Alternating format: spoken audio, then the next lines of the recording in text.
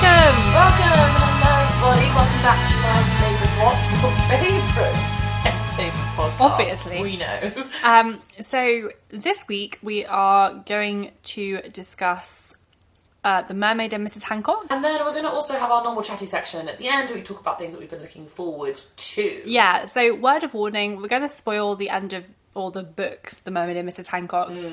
Sorry. So if you haven't read it and want to read it and don't want any spoilers, I would advise maybe skipping that And section. you can use our timestamps, which are listed in the description of the podcast, to move about the episode as you please. Yeah, so let's get into it. Helena, what have you been enjoying in pop culture this week? Well, what I want to talk about, which has just happened in the last couple of days, I feel like I always come across these as it's happening. The Met Gala, which is always a great fashion evening because obviously they have these crazy themes. And last year it was like, or 2 years ago, it was like technology in the age of fashion. Yeah. It was all great, fine, robots. But this year, oh my lord, it was like Heavenly Bodies, which already sounds like a great title, Catholicism and its impact on fashion. And Catholicism obviously has been a major world religion and a major institutionalized religion as well across the Western world for literally years, you know, it's more than like centuries. And also I think it has genuinely, when I saw this as a theme, I was like, oh, of course, like it spawned lots of iconic looks. Like it's very gilded,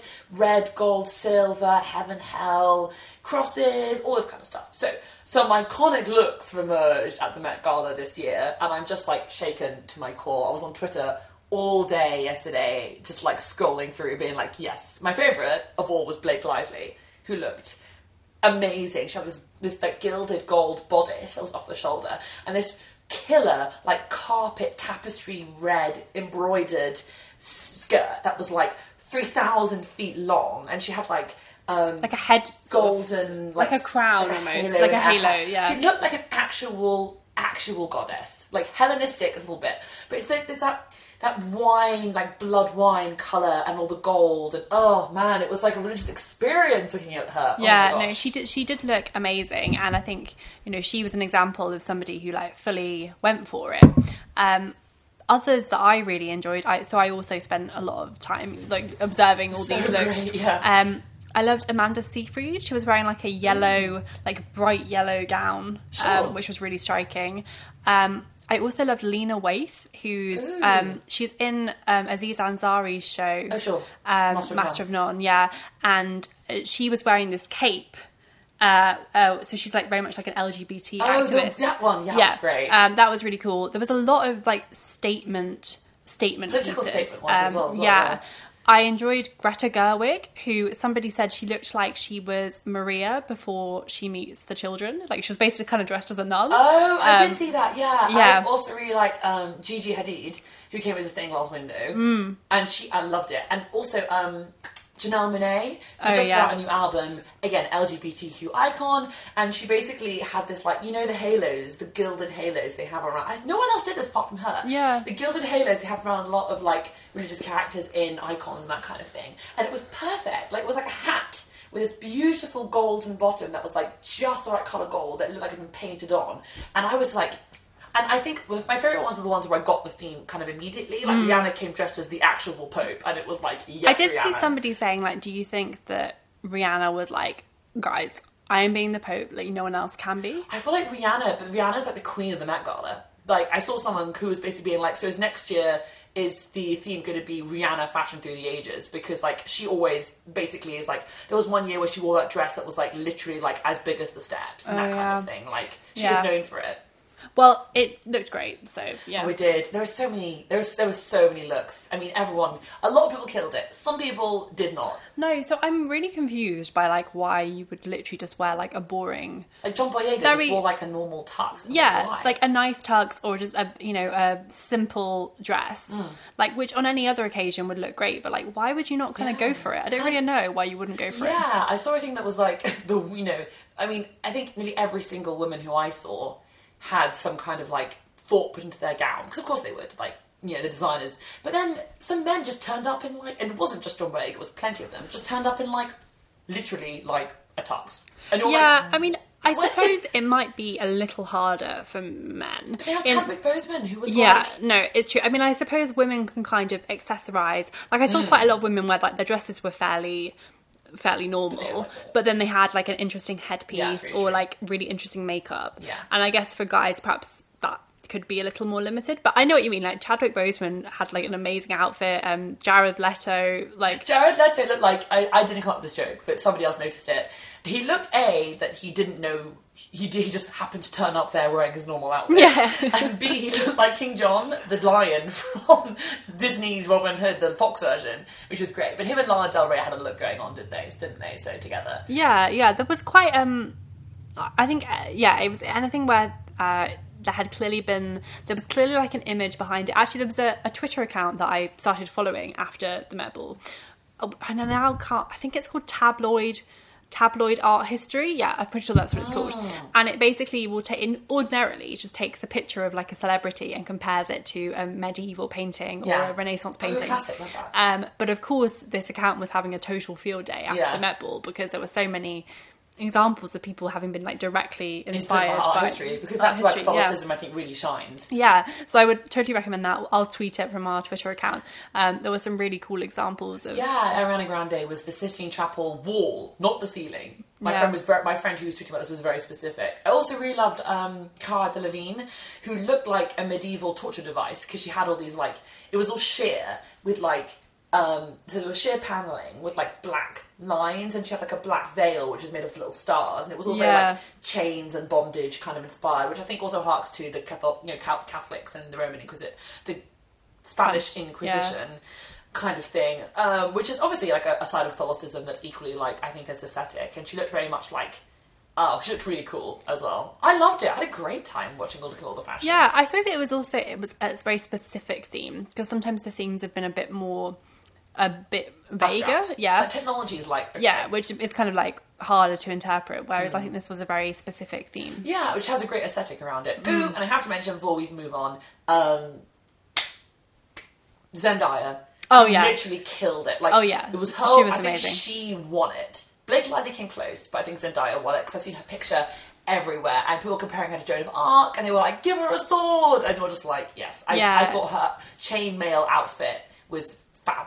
Absolutely fab. I agree because it was also one of the more like out there in quotation marks choices, in that she was like fully embracing. She was basically dressed as a character. Yeah. She wasn't being herself. Crusader. And I think that's probably like the key to a really good. Because essentially it's fancy dress, you know, the key to a really good, like, a fancy dress fashion statement is actually to play a character. Yeah. You're not just you wearing, like, a nice dress with, like, happening to wear, like, a crucifix necklace or something. Or, like, a nice colour. It's that you actually have to, like, think about it in, like, an intellectual way to actually win. Yeah. Which did win. Yeah. I love Rihanna, actually. Rihanna, you are right. Rihanna was just like, Rihanna sent like a group email. Yeah. Guys, I'm the Pope. I'm the Pope. Don't fight me. Don't at me.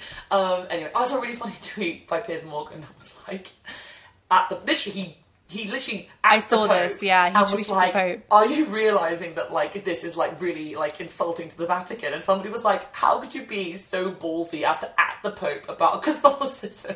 Like, yeah, it was kind of bizarre. But the Met Gala, for me, I think we should all get, is all about fun and fashion, and that's all we can take from it. Yeah, it's interesting how you're not allowed to see what goes on inside. So all the pictures are from like the stairs, and then that's it. You don't get to see like sneak peeks of the inside. I wonder what happens inside. They take off their outfits, put on their cocktail dresses, and like, right, here we go. I mean, some of the outfits are probably really difficult to manoeuvre in. Frances McDormand literally had like a headdress that went around her entire head. Oh, she definitely like kept that on though. You know she did. Was a nutter. Yeah, I love her. She's so weird. But yeah, that's what I've been enjoying this week. I feel like... Oh, I think we should move swiftly on to our first topic. We both enjoyed them. We did. And we have quite a lot to get through this week. We do this week. So let's get into it.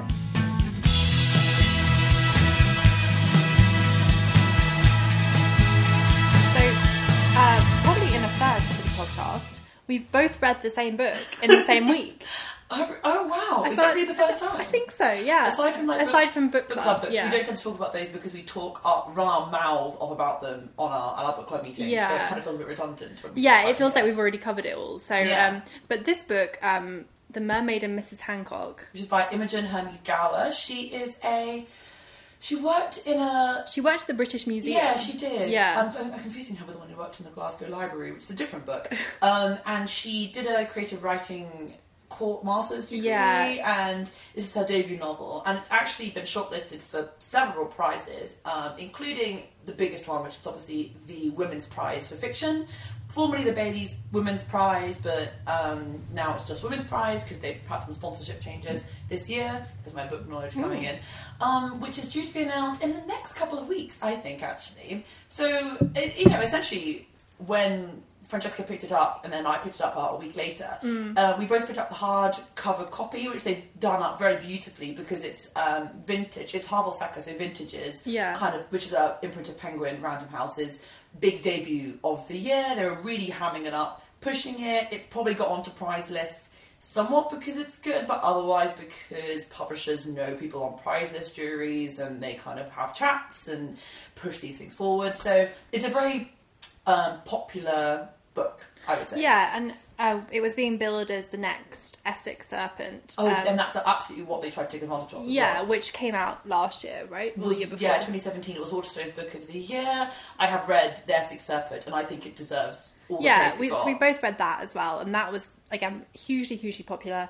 I think almost everybody I know read it, and a lot of people picked it up because the cover is so beautiful. Yeah. And I think the same will probably happen with The Mermaid and Mrs. Hancock. Although it is a bigger book, I'm not sure if that might put people off. It's quite hefty, and that's so we both picked this up in January, but only read it recently because it's one of those where it's so big that it's hard to transport around with you. Yeah, and we both read in our commutes mostly. I don't tend to sit in bed and read, so it does help with a book. Then again, I've been carrying on a giant hardback in my book for 2 weeks now, so I found out that actually isn't a problem so much for me. But the Mona Hat Mrs. Hancock was particularly big. Yeah, it's also kind of long. Like, not in both senses of the word. I meant like the physical copy, but it's just a big book. So it is.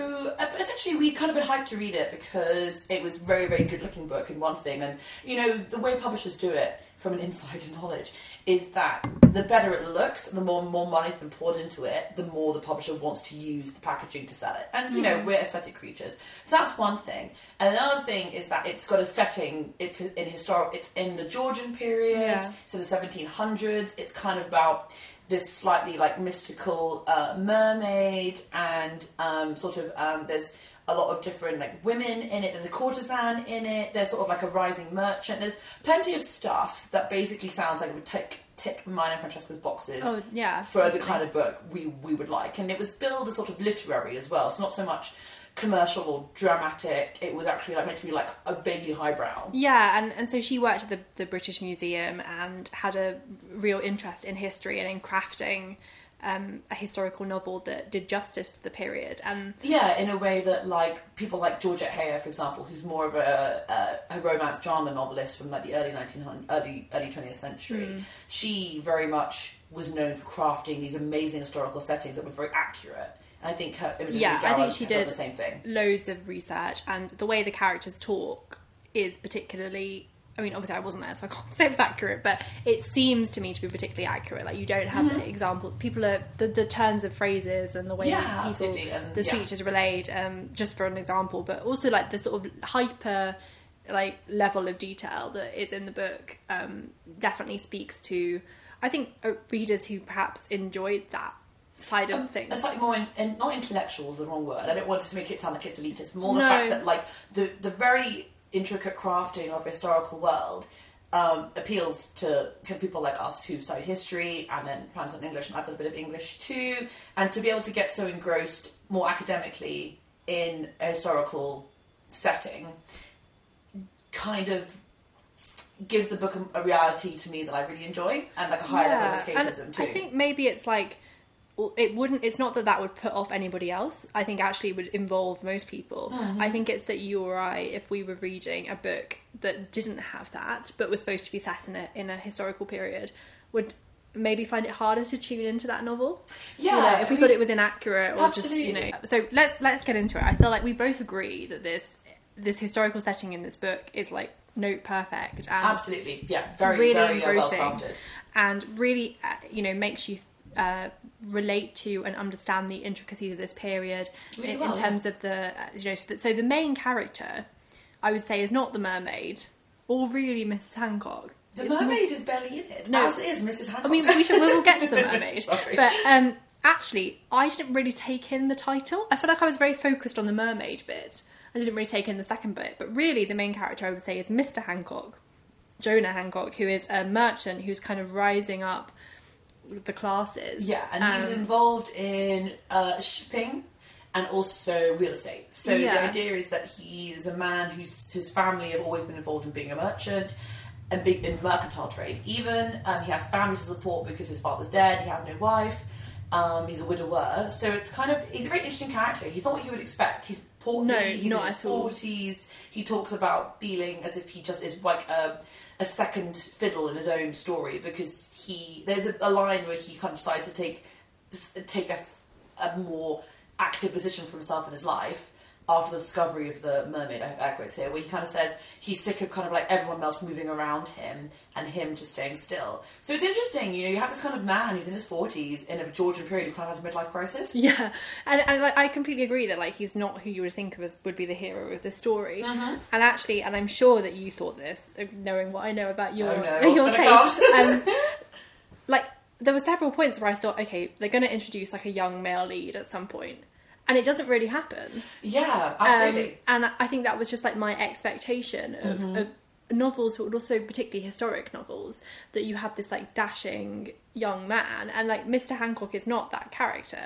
I've read 3 historical novels around this one in the past month, and they've all included a young, good-looking and when man. a young, good-looking man eventually appears in this novel, he is really, up to no good, and it's not at all a focus. And he's a bit of a dandy. He's kind of a laughing stock of the story. Absolutely. He's your classic boy man who is, his purse strings are controlled by his father, so he basically rebels against them to basically he rebels against his father's wishes by doing things then, not really being independent himself. So you get the sense that I got the sense, essentially, when I first started, like, oh, okay, so this is a classic story being told on its head. The author is actively trying to, like, do something a bit different. Yeah. And I was like, okay.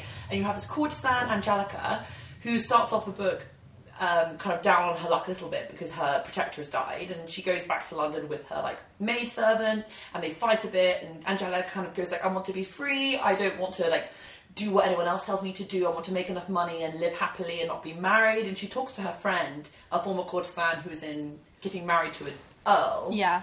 Being like, how can you think you're free when you're just getting married to somebody? Like, you were more free before. And then her friend says, well, this is as free as I could ever be. Like, you've got so much instability. How can you be free? So there's an interesting discussion in the first, I say, 100 pages about upending people's position in society and seeing characters you might not normally see, which is I really, really enjoyed. And then, for me, the book started to take a turn, and that's kind of where the problems began, in that this momentum for me kind of stalled, kind of with the discovery of the mermaid, because the mermaid comes in as a weird creature that changes Mr. Hancock's fortunes. Yeah, so his one of his captains of his ships has sold the ship in exchange for this mermaid-like creature, which is not like a mermaid that we would picture. Ariel. Yeah, it's not like Ariel. It's like a sort of weird, baby monkey thing sewed onto a fish. Yeah, but you can't tell. Mr. Hancock starts displaying this mermaid and ends up kind of getting a lot of money, and then becomes entangled with Angelica, the courtesan. But it's interesting because it's, as we said, it's a long book, and there are 3 volumes, I think. Yeah, in which Angelica goes through 3 different character changes. But it's quite meandering. Like, the focus is hard to kind of pin down. Yeah, because it's somewhat about Jonah Hancock and Angelica. But then they don't really kind of hook up, not in that sense, well, I guess in both senses of the word. They don't really... Part 3. Until part 3. And then Angelica kind of goes through this weird transformation of, like, finding this man who she kind of maybe falls passionately in love with one night at the... this is the young Danbridge guy, at a party, basically. And they have this romance in which they're both obsessed with each other, and he spends frivolously, and then she becomes a wholly different person, maybe transformed by love. I personally think it was just clumsy writing, but then Angelica goes down on her luck again, and that's when she and Mr. Hancock kind of start to actually come together, and their stories start to intertwine. And around this, you have the story of, like, Angelica's maidservant, a couple of the courtesans who work at Angelica's old job, another servant. So she used to work for this woman Who's like a board, basically. Yeah, and so there's also kind of a focus on the other young girls who work for this woman still. But not that focus, like a half focus. It's kind of like occasional chapters will like diverge to their stories. Where one of them is like not questioning what's happening, and the other one's being like, oh, maybe we're being used. And then she has this conversations with this black servant. She's also black.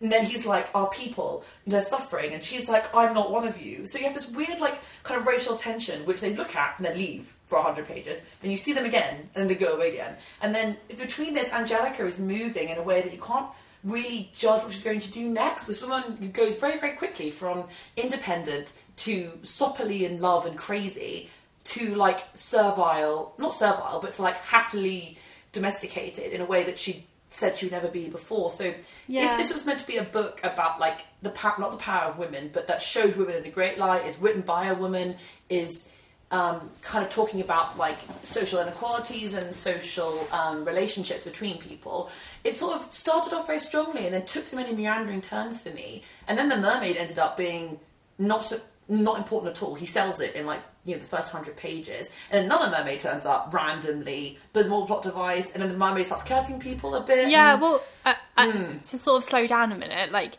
yeah, it is.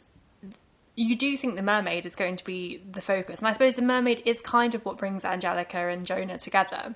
But then I never thought they were going to have this love story. I did not see that coming at all. Well, really. not after I started like getting into the story and realising that it wasn't, you know, the story I thought it was, which is fine until suddenly it became one of 3 different stories, and I was very not disappointed as such, because I did enjoy it. It's more the fact that I feel like it missed several hoops that I expected it to completely, you know, make really easily. Yeah, well, I think for me, I think I enjoyed it more than you. No, yeah, I was less frustrated by it than me. But I think that, so I read it over a couple of weeks, and put it down for a bit to read another book, which was our book club book, so that sort of took priority. And I think that meant that the sort of sudden changes in character that you experienced seemed less sudden to me.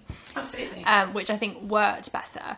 And I also think I kind of read it in this like very engrossed way where I wasn't really being particularly critical.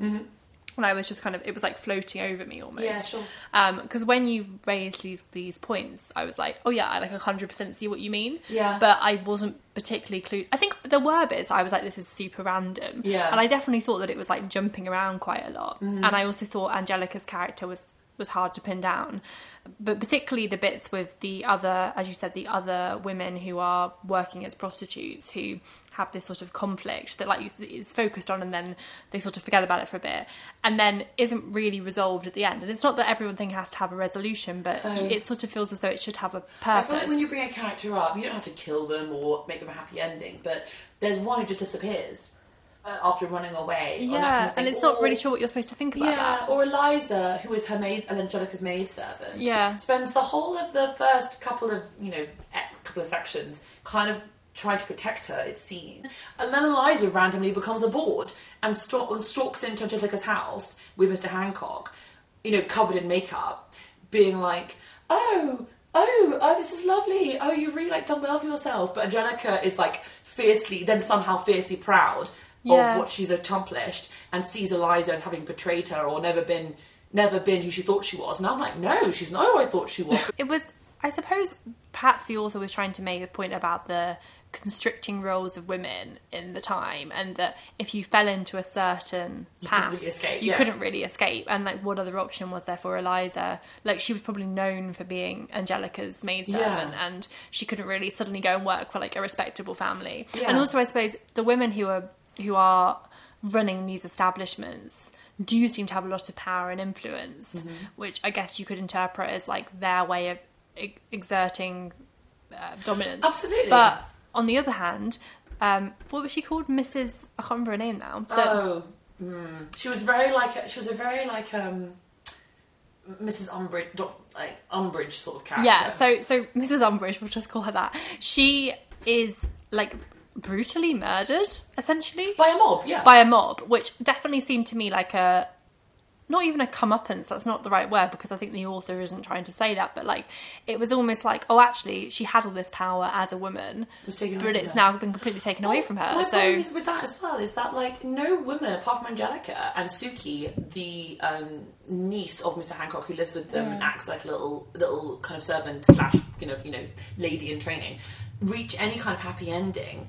And so it kind of feels like a weird backhanded compliment, I suppose, in that the women who were kind of held up for being independent, the ones who get married, so Belle Fortescue, the friend of Angelica, and then Suki, who becomes a nice lady, actually the ones who meet any happy ending. It just feels, it got weirdly judgmental, even though even though these characters were obviously written in a way that maybe was meant to be empowering. Yeah, I mean, so the fact she was a courtesan immediately made me think of Moulin Rouge, and I was kind of picturing her as like Nicole Kidman. She wasn't like that at all. But she wasn't like that at all. But I think the book could have been more fun, and I'm not saying that she shouldn't have shined a light on the real difficulties and traumas that these women would have experienced, but she definitely did, and I think that was very valid.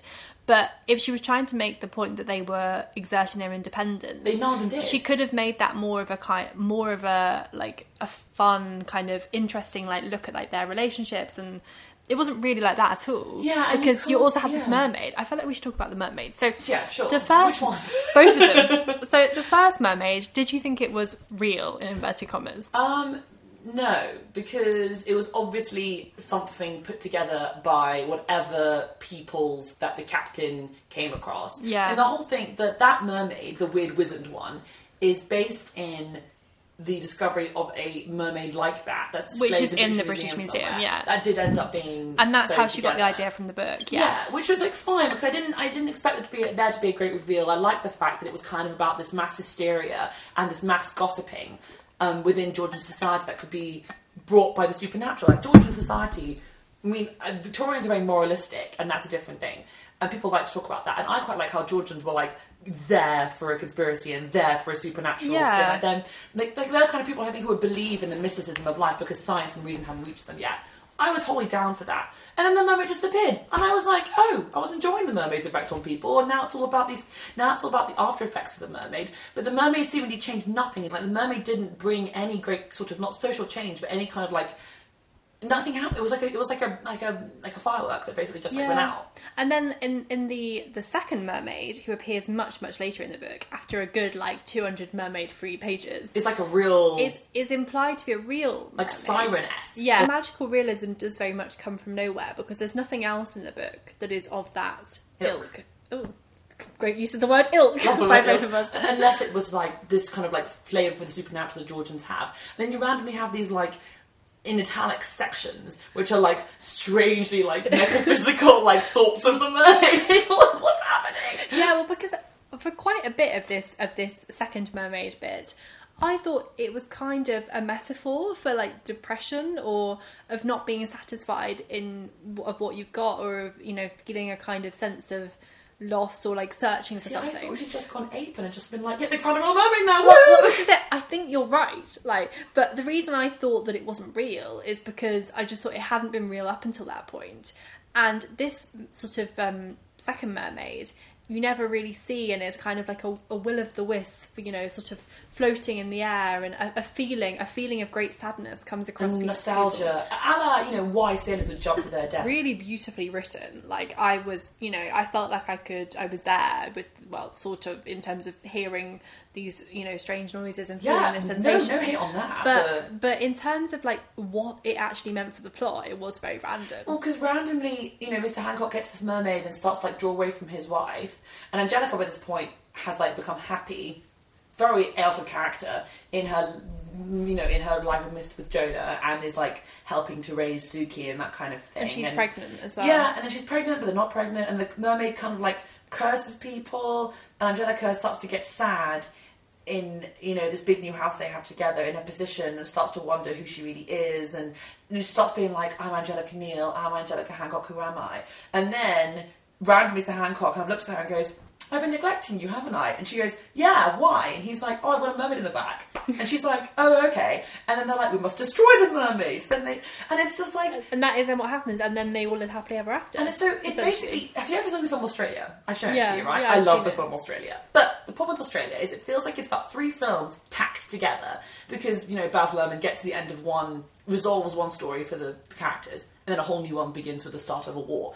So same with me. For me, it felt like it was 3 separate stories in different volumes, then tacked together, and nobody thought to say to her, like, there's no continuity, and all of the themes we're trying to weave through just keep kind of being picked apart. Like, I felt no resolution apart from the fact that, like, the mermaid, the story of the mermaid was now finished because the supernatural, and it just really got to me in the end because I felt that she was trying to pick up all these things and juggle all these balls and just kept, like, dropping one and then leaving it. And in the end, it really felt to me that the characters I really cared about, which were Angelica and Jonah and Suki, who I thought were strong, interesting characters. Definitely. They had no, like, she could have honestly cut a good amount of that book and really rewritten Angelica to go through this transformation. It just felt so ham-handed a lot of the time amongst this beautiful writing. And I felt that this is one problem I have with the publishing industry that we were discussing earlier, actually, me and Flan, that, like, it might sound great, it might look great, it might smell great, but if you look inside and find there are problems and then you start to whack it off to prize lists, that makes me really mad because I was advertised this book in a way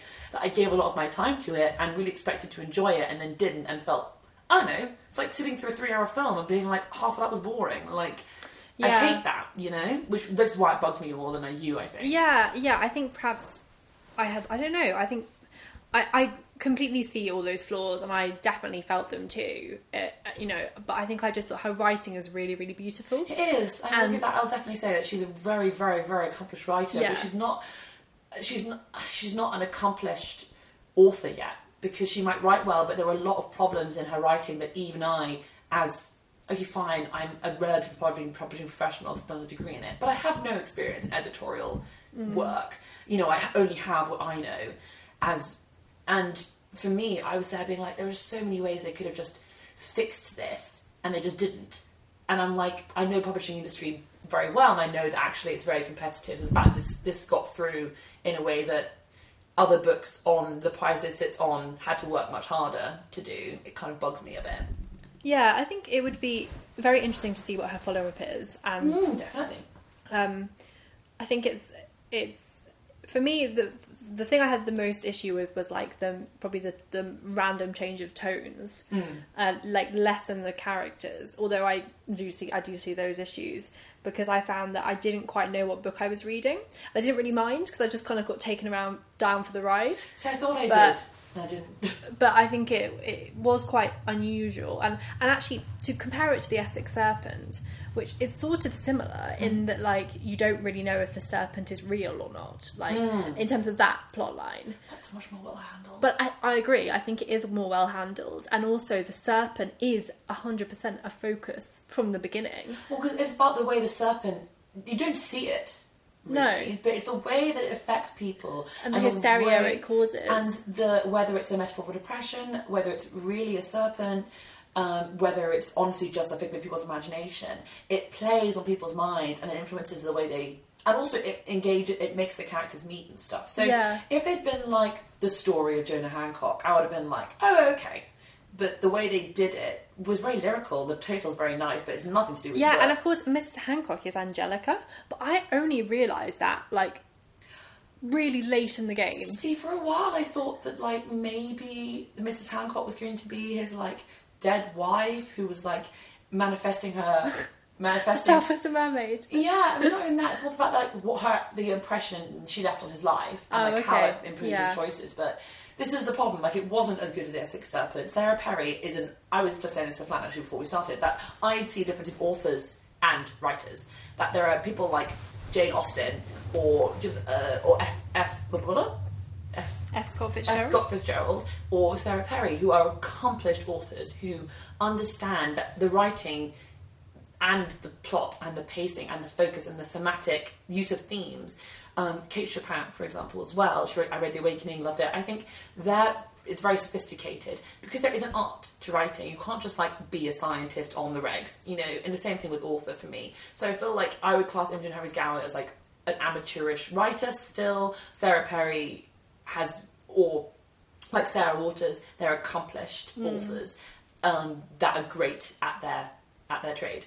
But you don't have to be an accomplished author to get a book published. Absolutely you don't. Yeah, and to also be very successful, I guess. Absolutely you don't. And that's the great thing about the publishing industry, and the fact that it can tailor, it can appeal to lots of different people. But to play her off as a different Sarah Perry, I was like, the great Sarah Perry, no, because it just wasn't what I thought it would be. I think that's also something that's maybe it's not unique to the publishing industry. You know, we also do it with films, we do it with actors, we do it with musicians, we do it with like places to go or places to visit, of things being like the next something. It's like you always have to compare something to something that's come before, and that can sometimes be to its detriment. I think in every profession, you know, there are people like Bob Dylan, Leonard Cohen, I would add Taylor Swift to this, who are very accomplished and actually like talented, and they are geniuses in their field because they have the momentum for it, they have the skill. You can learn it, but I think sometimes you can't as well. I'm still trying to work out if I have that for writing or not. But well, this is one of the things that when we were having this discussion, is it like, it sort of makes you think, because you're like, oh, I'm being like hugely critical, but actually it must be really, really hard to have that spark that makes something like an actual book. Because you think about how many books you and I read, and one of the things I've been finding with Goodreads in terms of rating them is it's actually really difficult, because there's lots of stars. and there's lots of books that I like a lot, but it's not going to be like my new favourite book that I'm going to read all the time, you know. And how does something get to that point? So for me, that's the problem, is that there are lots of people out there with great ideas, but it doesn't really mean that they have the spark to be a genius at their field. You don't have to be. But I would expect people on prize lists, like the ones that we're seeing with, you know, colleagues in the prize list who are actually very, very, very good, to maybe be better. But again, this is human judgment we're faulting here, you know? Like, I can't... And this is also our personal opinions as well. And as you can see, like, we diverge slightly on them anyway. So... yeah, I suppose reading, and I suppose this is almost a problem with like prizes in general, is it's so subjective. You know, how do you choose something's better than something else? Yeah, trendiness has a huge role to play, as does who the author is, are they respectable, all that kind of thing. Also, to go back to the mermaid theme, mermaids are in this year. Yeah, mermaids are in, which is a weird thing to say because like they're probably something that's always been part of society. But the Gloaming by Christy Logan, you're going to have The Surface Breaks by Louise O'Neill, which is like a feminist reimagining of The Little Mermaid. The Hans Christian Andersen one, not the Disney one. So, there was another one I was reading about earlier today as well, which was like a sort of almost Bridget Jones, but the woman falls in love with a mermaid. Oh, I have heard of this. Yeah. Rings a bell. So, and of course, The Shape of Water, the film, being so successful. So mermaids and the supernatural water creature, you know, they're popular right now, so publishers go where the money is. Of course they do, but it's just frustrating to be particularly duped this time around, which is fine. Like I read two other books recently, which were had similar problems. I read The Watchmaker of Filigree Street, as I said, which came through my book subscription. Similar problems, great concept, really interesting, really nice writing, but the plot was just the plot and pacing was a bit abysmal. But I didn't mind, because I was like, well, you know, it's just a book that I got sent and I'm enjoying it. Chill. So yeah, I guess what you're saying is maybe the expectations that you had of this book were like high, and that was partly because of how it was marketed to you. Yeah, well, we will, you know, let you know what books we're reading next week. Absolutely. Yeah. And please let us know if you have read The Mermaid and Mrs. Hancock, what you think about it, if you're planning to read it. You know, your thoughts on any other book prize lists, and you know what you think about that. That'd be great to hear from you. It's a great thing. There's a lot of different stuff coming out. I feel like every day I'm updating a new one on my and the Man Booker's got like, you know, their big nostalgic 50th anniversary this year. There's a lot of interesting stuff happening in the book world, and this is not to trash the way publishers work in any way, because I think they're doing a great job in a very difficult time period. But and I think it was also really interesting that you know, we should go back to the beginning of like how just like beautifully packaged this book is, and that must be a way of getting people to buy books in a time where, you know, people are perhaps like easily feel they can download things, etc. And it made them money. So I mean, I just want to write to the editor and be like, what the hell were you thinking? But the problem with being in publishing as well, which I aim to be, and have a degree in it and everything, is that the veneer is kind of torn away. So, there are things that I notice that other people don't mind. But overall, hopefully Imogen Hemis-Gower will write a better book next time. I'm sure she will. She's very talented. Yeah, I'm excited to see what she does, and I definitely think it was a debut that left me excited for like her future, as opposed to being like, oh well, I'll never read anything about her again or anything like that. Yeah, so, definitely. Yeah. So, that's just sad for her that I read the Song of Achilles so recently, because that's just blown my mind. Francesca's like, don't talk about it again. All right, so we will now move on.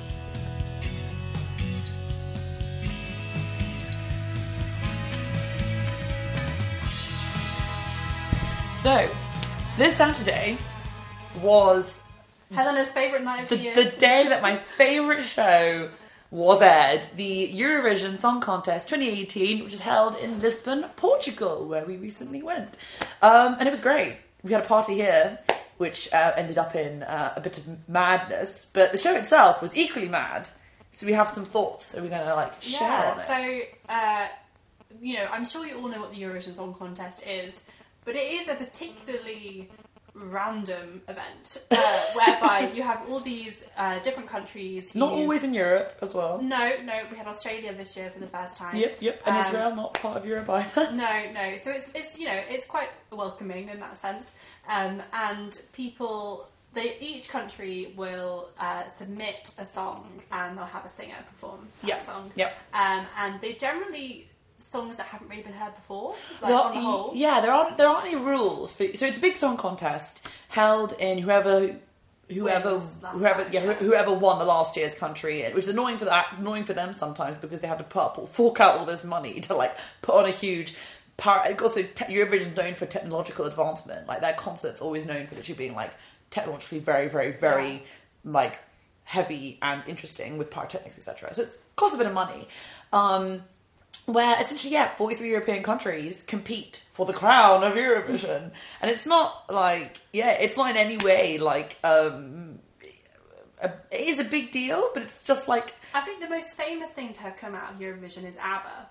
Or Celine Dion, but she was already famous. Yeah, ABBA, it was where they got started, wasn't it? Oh, yeah, and that's the thing, there are no rules about not being an amateur. Blue performed for us before, the band Blue. You might not know who they are, but they are a British band called Blue. There's 4 of them.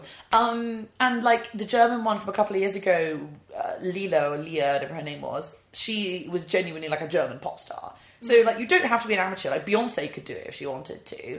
Which means you get this weird mishmash of, random songs, stupid songs that are really popular in their home country by artists who are really, really popular. But generally you never really know who they are. No. Until you have this, 20... When the final comes along, you have the 26-odd songs that you watch, and you're like, wow, this is all basically nuts. And this year was no exception for the nuts. No, it wasn't. So I think most people probably watch Eurovision with a glass of wine or their drink of choice. Some friends, food, and a kind of then no one takes it seriously. So you're kind of in quite a jovial mood while you watch it. Yeah. And this year was no exception. I mean, I can't really say that there was one stand out for me. Oh, so not any highlights you particularly remember seeing? I don't know, not really. It was difficult because we were in this basement with my TV. I think about 15 to 20 people. Yeah, we were all chatting, having a good time. So it does mean you miss stuff, but ever so often Helena, who takes it very seriously, would turn around and be like shh, shh, and then no one with a baby.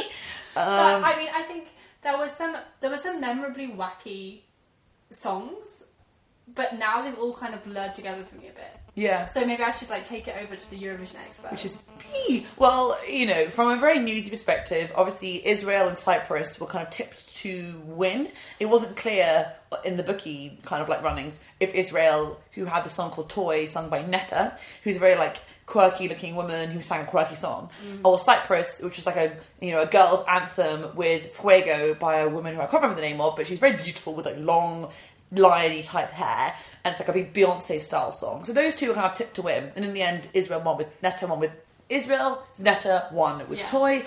Not a huge surprise, but what was a surprise was some other performances I thought really stood out to me, Moldova, who knows what Moldova is, who did a really interesting Va Fare Americano kind of style jazzy pop song, where they were behind this screen that opened up in different ways, and it was they would be singing, and then like things would be happening behind the screen. And you know those stacking dolls you can play where you stack their outfits differently? And they were doing it so like one screen would open, another screen would open next to it, and be two different people there, and they would like make it in one person together, and like anyways, it was very quirky. It was very eye-catching, yeah. Interestingly staged. And cool staging, definitely. And like there were like 6 people in 3 pairs dressed the same, so they could have someone singing and have their counterpart behind them, so it kind of seemed like there was like doll mirror stuff going on. That was cool.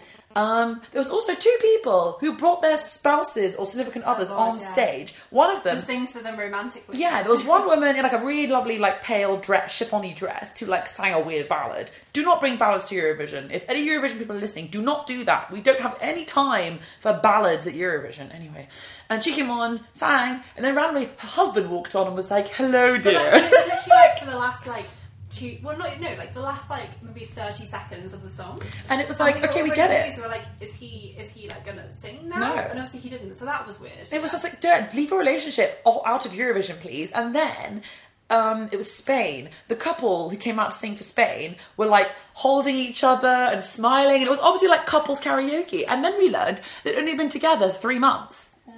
And it was like, what are you doing? This is not your date night. That was awkward. It felt like you were kind of crashing like that intimate moment. This is not your date night. Ugh. Anyway, there were some great things. There was Finland came as like a weird rock band. You remember the guy? He was like Jamie Fraser with the yeah. He was. They were there. We had different. Yeah, we had. I mean, Suri again brought a ballad. It was boring. She got stage invaded. Someone grabbed the mic. Blah blah blah. That was probably that was quite dramatic. Yeah. We got no sympathy votes for that. And there were some other performances too. Like the German guy sang about his dead father, like "You left me alone" kind of thing. There was a Czech guy who was like Justin Bieber mixed with Tom Fletcher, who did the backpack dance. Oh yeah, and it was like "La la la spaghetti" or something. What else was there that was interesting?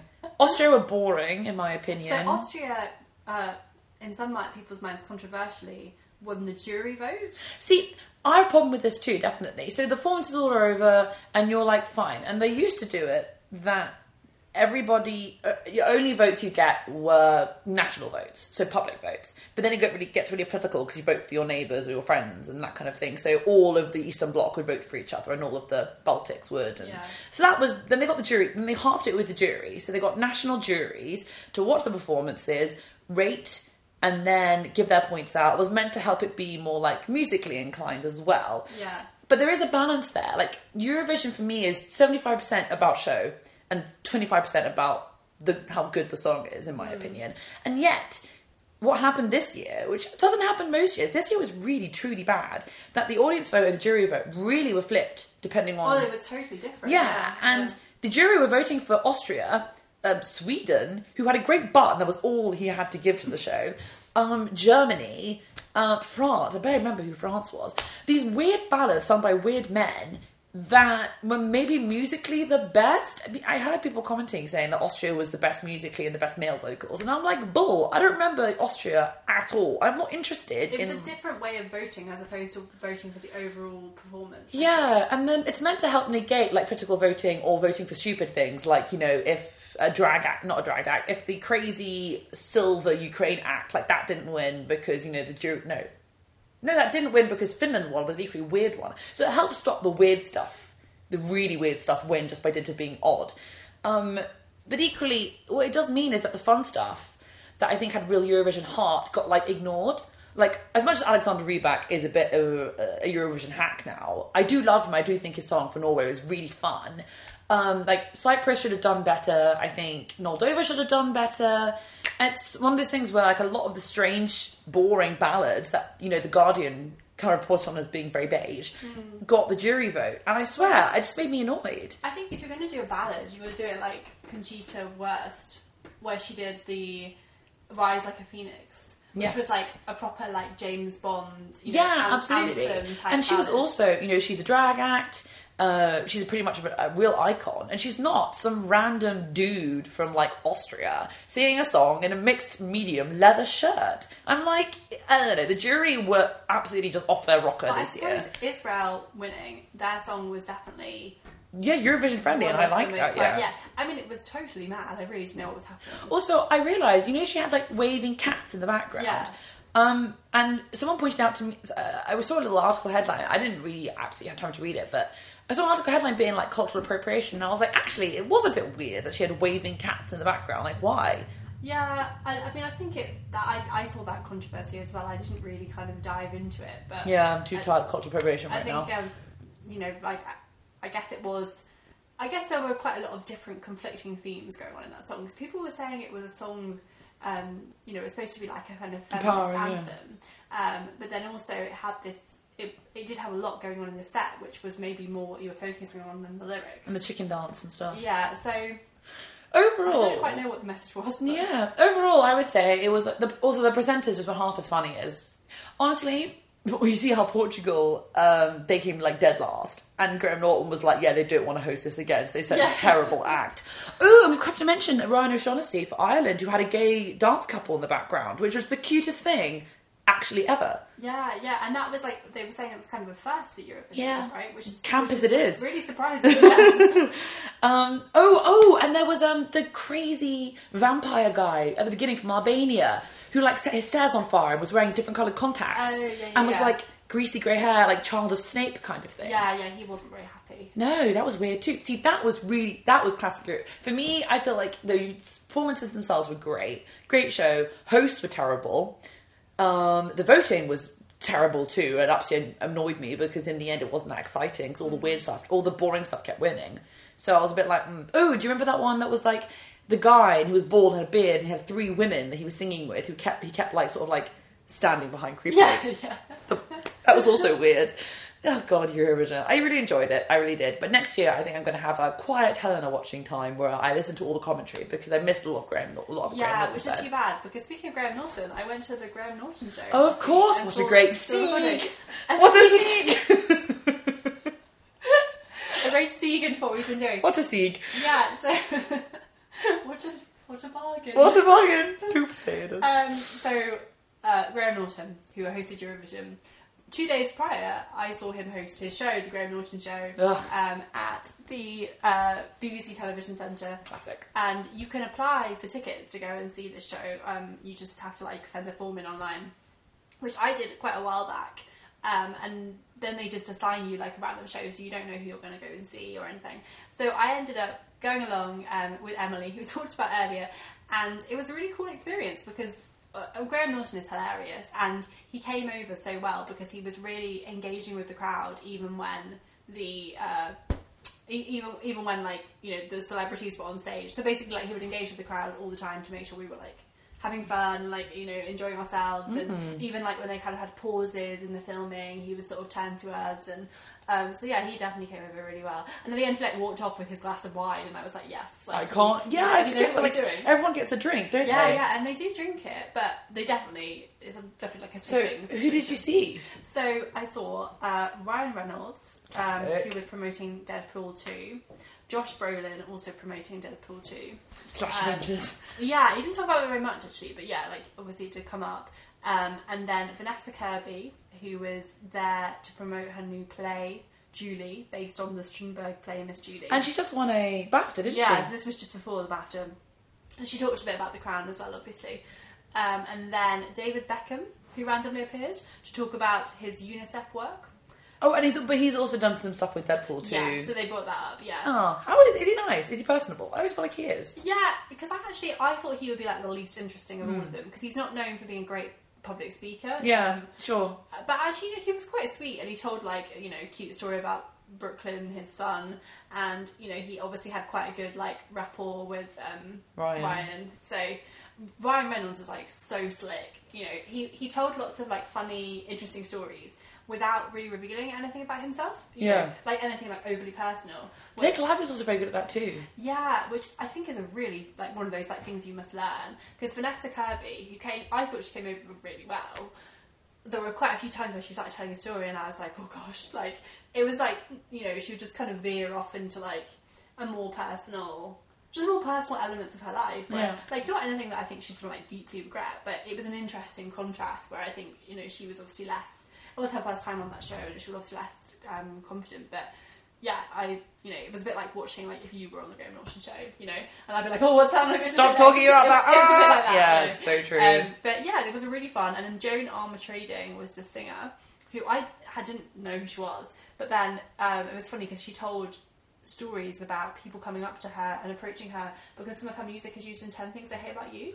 Oh, So that's pretty cool. So, like, she's obviously one of those people that actually has like loads of like really classic hits, but it's probably just a bit before our time. So yeah, they were a fun bunch, and it was a cool experience. So I definitely would recommend anyone who.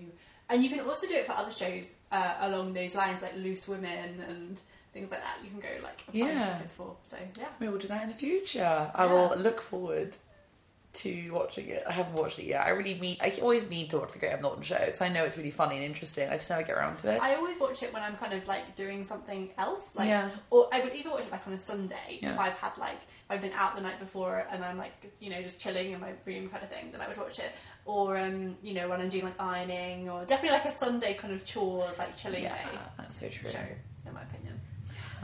But yeah, so that was really cool. I've been reading Heartburn by Nora Ephron. Oh yeah. For the first time, which was something that Nora Ephron, she wrote When Harry Met Sally, when Sleepless in Seattle. She's like a prolific rom-com like script writer of the 90s, and then she was also a journalist, and she wrote this book amongst others, and it's based on the breakdown of her marriage, but it's very humorous, and it's also includes lots of recipes, which is kind of fun. Like, I've got to try some that's recipes. really cool. So I'm really enjoying it. It's got a kind of very witty, like wry, like tone to it. One thing that I have noticed is like there's some bits that are definitely have dated, in that like it was written in the 80s, and there's some like kind of really kind of almost racist, or not even almost, like definitely racist sort of undertones or comments, which I guess was just more widely used at the time. So that's something. It's one of those things that you're reading it and you're like, whoa, that's a bit jarring. I'm not to say that I don't know that much about her. I haven't like kind of really researched it, but I think she's obviously like a liberal character and everything, but it's just that at that time people potentially thought it was okay. Different sort of boundaries of those sorts of things, but that's a bit jarring. But certainly it's an interesting read. How about you, Helena? Me? Well, I've been kind of torching my way through a bunch of books recently.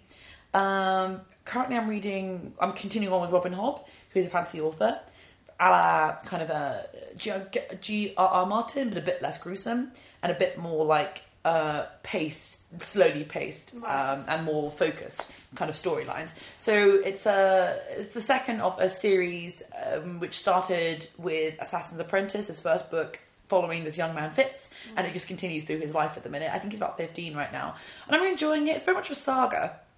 Things happen really slowly because it's all based in like the politics and the day-to-day life of like living in. He's a bastard in the royal family. And his father was the king in waiting, but then he had to abdicate because they found out he had a bastard, so he left and then he died. So now he's living in this like kind of vaguely poisonous court where the next king in waiting, who's his uncle Verity, is kind to him, but the other uncle, Regal, like hates him, and there's all this politics between Regal and Verity, and there's this like raiders attacking the kingdom, and there's like it's very actually interesting if you consider like government versus the people and how a government tries to hold on to power in this medieval setting, actually, it's very, very, very well handled. It's a bit slow, I will say, but it is politically, it's one of the most like sophisticated fantasy books and storylines I've ever read. So I'd recommend her if you like that kind of thing. If you don't, you won't. So I would say not go for that. I've also read The Watchmaker of Filigree Street by Natasha Pulley. I might have mentioned last episode. Yeah, I think you did briefly touch on it. Which took a turn that I did not expect. I won't spoil it for you, but it really, really did. I liked it, but it kind of took me a bit blind a bit, and I had to sort of like go back and reread a bit of it to see. I was like, oh, that's what this book's about. Happened to me again with Golden Hill, the next book I read after that, where it suddenly became very clear right near the very end what the book was trying to say, and I was like, oh, I didn't miss it, but I feel like I enjoyed the book for a different reason, and then realised I missed or didn't see a lot of this undertone stuff, which I think may have been a bit too vague for me to really see. But I really enjoyed those two books as well. They came through my book subscription service, so I try and keep up with it as much as possible. But I'm back on Robin Hobb now. I'm going to read Circe soon. I'm saving Circe by one of my favourite authors, Madeline Miller, because I really don't want to give it up too soon. I'm on a real book hit right now. I'm doing a lot of writing as well. And then I'm actually really excited because BTS, my favourite K-pop band, Bangtan Sonyeonda in Korean, are releasing their new album on Friday, which is going to be great. I've actually found out it's an actual studio album, so it's like a full album of new music. And the last time they did that was actually about 2 years ago, and they released small little EPs in between. So that's going to be really great. I'm really excited for that. Perfect in time for my trip to Japan. Yeah. So it's going to be great with two of my very good friends who are BTS fans too, so it's perfect. And they're also they're touring to the UK in October, so I'm going to have to fight someone for tickets for that. So I'm also really looking forward to that. But I think in the next couple of weeks, it's going to be travelling, reading, and being exhausted, I think, for me. Well, you'll have to fill in the listeners. I will. When you've turned. Well, yeah. And on that point, you can follow us at Love's Labours Watched. You can follow me and Francesca as well on Twitter. Our links are all on our Twitter page. Yeah. Me for updates about Japan. Francesca for just general journalism and great content. And we also have a Gmail, loveslaborswatch@gmail.com, and Instagram, which is Loves Labours Watch. You can follow us and talk to us on all of those social media platforms. Yeah, so we look forward to hearing from you, and we'll let you know what we're going to talk about next. So it'll be out there soon. It's TBC for now. But right. anyway, bye guys.